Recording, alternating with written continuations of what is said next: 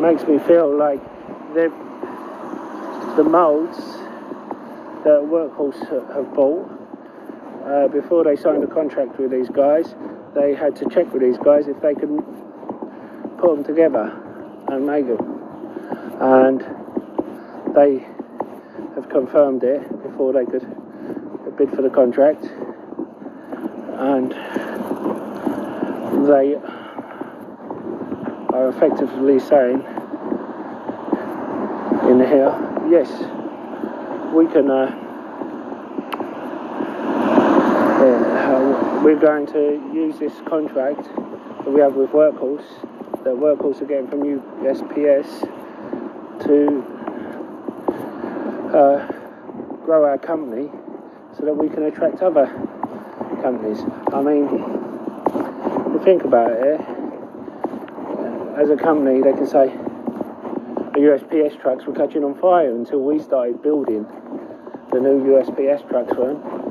Do you like them? Come to us.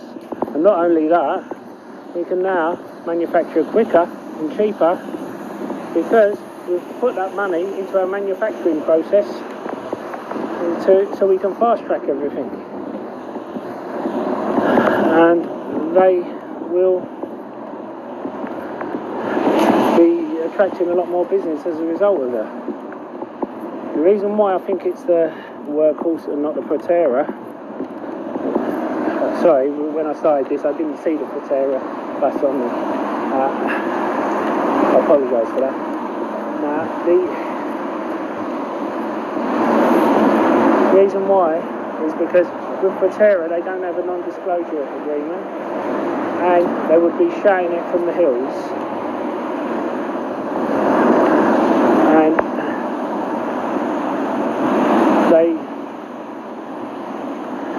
with Workhorse we know there's a heavy non-disclosure agreement around it,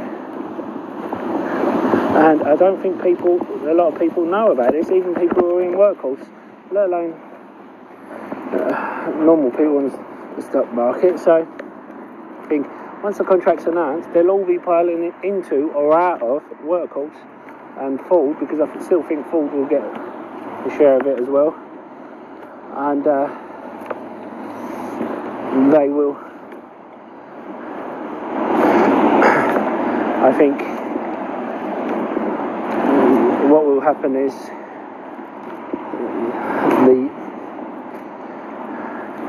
I will be piling into this. It will be a diverse company that won't just rely on Workhorse, but will be using the Workhorse contract to grow it. I already have my position in Workhorse. Now, the thing you've got to be careful nowadays is a lot of people have price targets for Workhorse who are in it. We've seen the likes of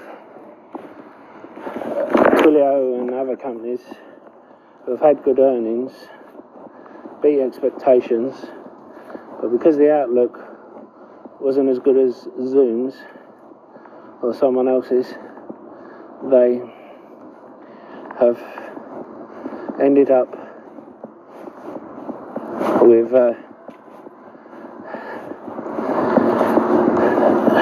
going down instead of up.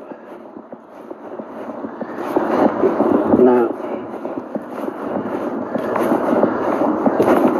the thing is,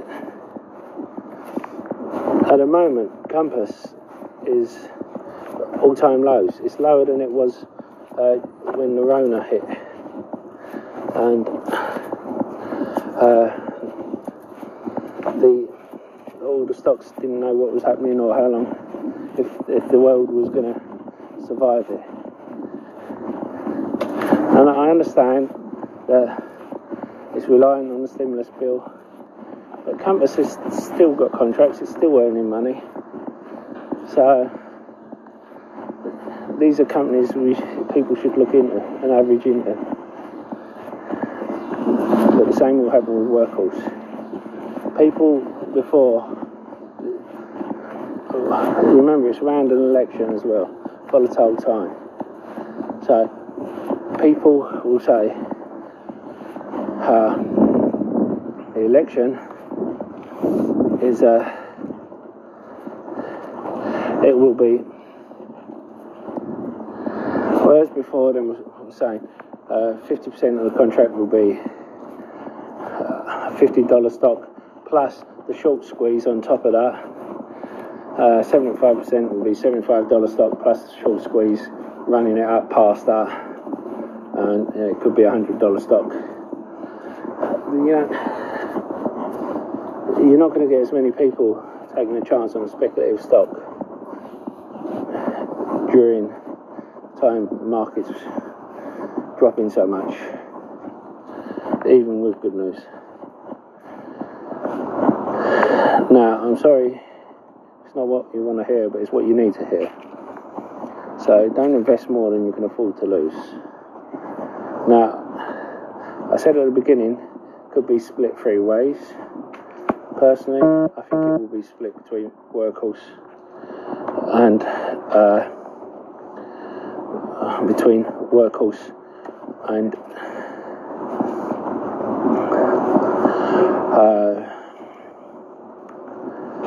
Ford instead of 3 ways, but and I think Workhorse will get more than 50% of it, but you have to make your own mind up. I'm just giving you what's out there. If you want a link to the 8K, I'll try and link it down in the description below. I'm getting soaked now, so I hope for that alone I'll get a like. Don't forget to comment in the box below, because it does help with the YouTube algorithm. If you haven't subscribed, don't forget to subscribe as well. And I'll see you in the next video. That's all for now.